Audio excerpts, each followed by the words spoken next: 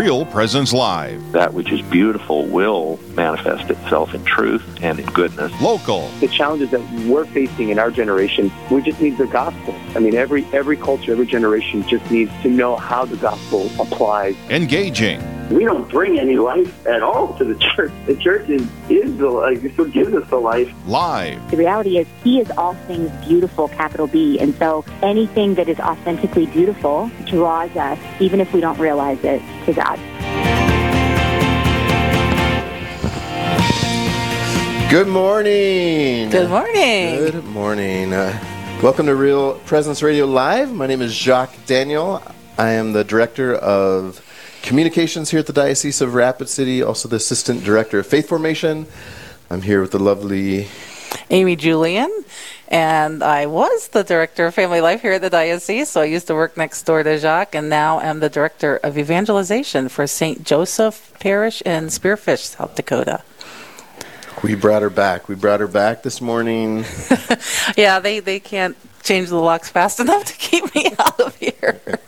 We're in the beautiful downtown Chancery building, and we have quite a show. As I was talking to Amy, trying to con her into being on the radio this morning, I started listing some of the guests, and the more names I said, the more excited she got. So, yeah. If you are longtime listeners of Real Presence Radio Live, you're going to be excited because very excited. An amazing show.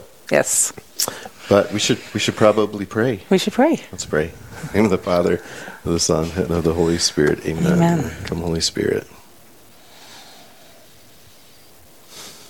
Heavenly Father, we thank you for this great Easter season, and the many ways that you are at work in our lives. Thank you for today, I was going to say beautiful weather, but wherever you are at, the weather that you have, thank you for the ways that you take care of us. It's beautiful here in Rapid City this morning. And we just offer up to you today all of our work and all of our conversations, all of our joys and sufferings. I ask that you be with us and be with all our listeners and pour out your blessings on us as we pray. All glory be to the Father, and to the Son, and to the Holy Spirit. As it was in the beginning, is now, and ever shall be. World without end. Amen. Amen. Amen. Father, and the Son, and the Holy Spirit. Amen. Well, good morning. We have, for our first guest, Mr. Karlo Broussard. Karlo, are you with us? Hey, good morning, Jacques and Amy. Good morning. Now, Karlo, where are you coming from this morning?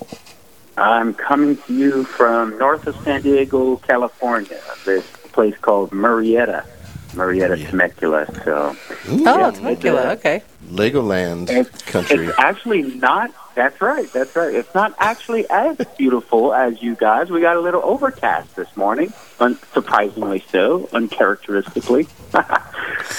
Yeah, but can you smell the ocean from where you're at? Well, the ocean, I'm actually an hour inland. An hour inland, okay. So the ocean, I am not on the ocean where I'm at, but it's still beautiful where I'm at. We're actually near the mountain range here. So nice. It's very beautiful. Got some beautiful foothills. So blessed be God. Blessed be God. Amen. Karlo, so I, as I was going through the list and introducing the guests to Amy yesterday as we were prepping, I mentioned your name, and she got very excited, and I'm a little starstruck. I'm embarrassed to say I had never heard your name. So, tell it. So we have a good mix here of probably our listeners. Tell us who you are. Tell us about you, a little bit about yourself. Don't feel bad, Jacques. It's a common thing, man. So I've been with Catholic Answers now. I'm a full-time apologist and speaker and author for Catholic Answers for the past 7.5 years. But I come from a music background in southern Louisiana. So although I live in Southern California, I am from southern Louisiana. It's a good place to be from. Absolutely, yeah. So I had my own band. I played the Cajun accordion, and I started performing professionally from the time I was 13 all the way until I was 20. Oh, my goodness, so a little bit of Zydeco. That's right. So I gave up my pursuit of full-time music career in order to pursue my heart's desire of studying and teaching theology and philosophy. And I was inspired by my now good friend and colleague, Tim Staples, when I was 18. So I heard his conversion story. I was introduced to apologetics, and there was a fire that lit within my heart to study the faith and to teach the faith and to do what Tim Staples did. That is to do apologetics, travel around, speak, and all of the above. And so I started studying informally, and eventually I gave up my pursuit of the music career in order to start my formal training in theology. And then met my wife, and eventually one thing led to another. 15 years after that is when I finally came on with Catholic Answers. During that 15 years, I went off to college, started studying, started working in parish ministry, religious education, youth ministry, and all of that. And then also started working. I started my own institute for adult faith formation once I got my master's in theology. And then I started working with Father Robert Spitzer. I don't know if you're familiar with him. Yes, the Magis Center. Yeah, that's right. I worked with Father Spitzer in the Magis Center for 2 years prior to coming on with Catholic Answers 7.5 years ago. And so here I am, living the dream, talking to you guys. And that's the short story of my backstory. Amen. Well, so did you ever run across Camille Pauley with Father Robert Spitzer? Yes, I did. Yeah, I never worked directly with Camille, but our paths crossed a few times in my work with Father Spitzer, and I'm aware of her and the work that she does, the good work that she does. Well, and she has moved to Rapid City, so she's like our neighbor now. Yeah. That's right, yeah. My wife's best friend lives in South Dakota, and I'm not sure exactly which city. It might be Rapid City, but because it's near Camille, because Camille was put in touch with my wife's best friend, and so the Hendersons, that's their last name. So Jennifer Henderson, yeah. So that's right. Yeah, there you go. Actually, one of my wife's best friends. Yeah, and Jennifer's husband, J.D., played an instrumental part of my conversion 20 years ago. Woo-hoo. So this is like old home week. Blessed be God. There you go. That's the connection. So, anyway, yeah. So familiar with it, yeah. That's great. Well, we have, a great show planned and a good topic for you to talk with us about. Okay. Now, this topic is this is something we normally talk about in October, right? And November, but we're talking about it today, Purgatory. Why are we talking about, it's Easter, Karlo. Why are we talking about Purgatory today? That's a great question. I'm going to have to shoot from the hip and think about how to connect Purgatory with Easter. I'm not sure. I didn't do that in my book. So I have a book that I wrote for Catholic Answers Press on Purgatory. Ooh. It's called Purgatory is for Real. Good news about the afterlife for those who aren't perfect yet. Yeah, I love the title. Yeah, so the two titles there kind of encapsulates, summarizes the whole thesis of the book. One, the main gist of it is the apologetical part of it, where I'm providing evidence for the doctrine of purgatory in non-Christian religions to show that the idea of purgatory is not just a Catholic thing. Even among Protestant Christians, the idea of purgatory is embraced to some extent. I go through the biblical evidence, both Old and New Testament, for purgatory.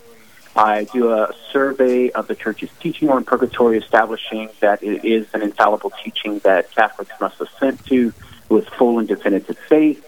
And I also have a chapter where I go through questions that arise concerning purgatory, the most of which pertain to what we call speculative theology, which the Church doesn't really have any position on it, but we're just thinking through this stuff, with the great minds in the history of the Church. So that's sort of a summary of the book on purgatory. But how do we connect it to Easter? Well, Easter is all about the resurrection of our Lord, and I must say that through the resurrection of Christ, as St. Paul teaches us in Romans, I think it's chapter 4, verse 25, that we are justified through Christ's resurrection. And it's that justice that guarantees for us heaven once we die in that just state. But here's the key, and here's the connection with purgatory. If we are not perfectly, with justice, with being justified with God, comes also sanctification and holiness, right? Right. So whenever we are justified, we're not only put in a right relationship with God, but that right relationship is rooted in sanctification and being holy, being made holy. Now, here's the thing. Whenever we die, although we may be justified and in right relationship with God, we might not have the perfect holiness or sanctification that's necessary for immediate entrance into heaven. If we die and we are not perfectly holy and sanctified, necessary for immediate entrance into heaven, then we got to get perfectly holy in order to get into heaven. And that final purification after death, in order to complete the process of sanctification or being made holy, is what we call purgatory. At least that's one aspect of the doctrine of purgatory, the completion of that sanctification for entrance into heaven, even though we are saved, which thereby excludes the common misconception that purgatory is a second chance for salvation. That is not the case, because every soul in purgatory is already saved. Right. All right, so we got the expert on purgatory, and that was a great answer. See, there you go. Shooting from the hip. Yeah, I'm not gonna. I'll avoid going off the show notes from now on. But you can handle it. Catholic Answers expert. So we're talking about purgatory. You are the expert on purgatory. Church is the expert, and you have done a lot. You've written a great book. What? How do we define purgatory for our listeners so that we're all on the same page? Absolutely, yeah. So your listeners can go to paragraphs 1030 to 1031 to get a great synopsis of the Church's teaching on purgatory. But if we were to condense it and refine it to like a single definition, it would be an after-death final purification of the souls of those who die in friendship with Christ, but yet have not attained the perfect holiness necessary for immediate entrance into heaven. So that's how I would summarize it in a single line or a single definition. And so we can unpack that, as our time goes on and we continue the conversation further. Wonderful. Yeah, I remember when I came into the church and one of the priests explaining it to me, and he said, using terms that he would use with a, second grader. He told me, and you wake up in the middle of the night and you go into the bathroom and you turn on the lights and it's so bright that you have to, close your eyes because you can't deal with the bright light. And that's what it would be for us to enter into heaven before we're perfectly purified. That we need that, those of us that don't die perfectly holy, we need that time of adjustment in order to be able to even bear the presence of God. Yeah, that's a great way of putting it. Revelation 21:27 teaches us that nothing of defilement shall enter into heaven. The Old Testament in Habakkuk, we read that nothing of unholy can be in the presence of God. And so there, not only is there this sort of objective reality, like you got to be holy to be in the presence of God, but also, as you put it, Amy, that even for us, from our own perspective and experience, we wouldn't even be able to bear the presence of God without that perfect holiness. Absolutely. Makes you think twice about going to communion before you go to confession. Yeah, especially with regard to mortal sin. It's very important for our listeners to know that we should only refrain from Holy Communion if we find ourselves guilty of mortal sin.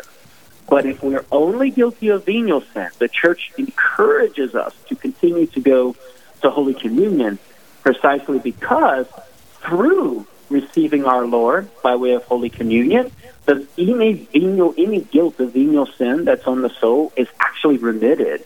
And so we are cleansed, we are washed by the blood of the Lamb by receiving Him in Holy Communion with regard to the guilt of venial sin, and then also healing the wounds of those venial sins as well. Because some Catholics can get a little bit too scrupulous and abstain from Holy Communion even on account of venial sins. And that's something that we need to try to help our Catholic brothers and sisters with, to know that, no, our Lord wants to cleanse us of those venial sins through Holy Communion. Amen. The blood of the Lamb. Amen. Back to Easter. Here we are. Well, thank you for joining us, Karlo. We are going to take a short break, and when we come back from the break, we're going to talk more about purgatory. And praying for those in purgatory. Amen. Amen. Join us in a few seconds.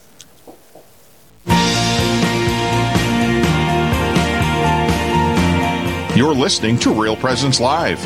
Now, back to more inspirational and uplifting stories and a look at the extraordinary things happening in our local area. Heard right here on the RPR Network. Good morning. Welcome back to Real Presence Radio Live. I'm Jacques Daniel here with Amy Julian. We are broadcasting this morning from downtown Rapid City, right across the street from Armadillo's, right next to the mustard seed. I might have to stop there on the way back. It is Easter. It is Easter. It is Easter. It is Easter. He's and we're risen. here with Karlo Broussard from Catholic Answers, having a beautiful conversation about purgatory. Welcome back. Now, Karlo, we had a great conversation during the break that we should have with our listeners. So, purgatory, I always have, think about it kind of in a negative connotation, or I think there's a negative connotation in the world. Like we just kind of created this, Catholics made this this teaching just to, assuage our Catholic guilt, yeah. But you, even in the last segment, kind of talked about some of the Old Testament roots. Tell us more. Tell us more about purgatory. Yeah. Okay. Yeah. So with regard to the Old Testament roots, what we find in the Old Testament in 2 Maccabees chapter 12 is this recounting of Judas Maccabeus coming upon his fallen comrades after battle and discovering these sorts of amulets that they were keeping on them, which would have been akin to some sort of superstition. And then he takes up, he and the other soldiers pray for his fallen comrades that their sins might be remitted. And then they take up a collection to make an offering of atonement on their behalf. So we see this Jewish belief that sins may be remitted for the souls of individuals in the afterlife. And then secondly, the belief that they here on earth can pray for those souls in the afterlife and benefit them in the afterlife. And so this is the common practice of praying for the dead. The implication is that these souls are not in heaven because they have sins that need to be remitted. They're not in hell because sins are being remitted. You can't have sins remitted in hell. And so it implies a state of reality that's neither heaven nor hell, where sins are remitted. That's what we call purgatory, at least one aspect of the doctrine of purgatory. But note the practice of praying for the dead. And so that's an essential part of the Catholic understanding of purgatory. Not only that, simply that a soul is experiencing the final purification in the afterlife, but also that we here on earth, the faithful, other members of the mystical body of Christ, can offer prayers up to God, requesting that God either partially or fully complete that final purification for the souls in purgatory, or even a prayer offered for a particular soul in purgatory. Now, granted, our appeal to the Old Testament fits within the Catholic framework because we accept Maccabees as inspired by God. Our Protestant brothers and sisters do not accept Second Maccabees as inspired by God and therefore part of sacred Scripture. However, it does provide apologetical value for us because it provides a window into the Jewish belief right before and at the time of Jesus. And so this was something that was a part of the Jewish theological milieu, right? It was a part of the theological framework of these early Jewish people. And Jesus would have been swimming in those waters, so to speak. And never did he deny it. And in fact, our Lord implies it in Matthew 12:32, where he says, the sin against the Holy Spirit will not be forgiven in this age nor in the age to come.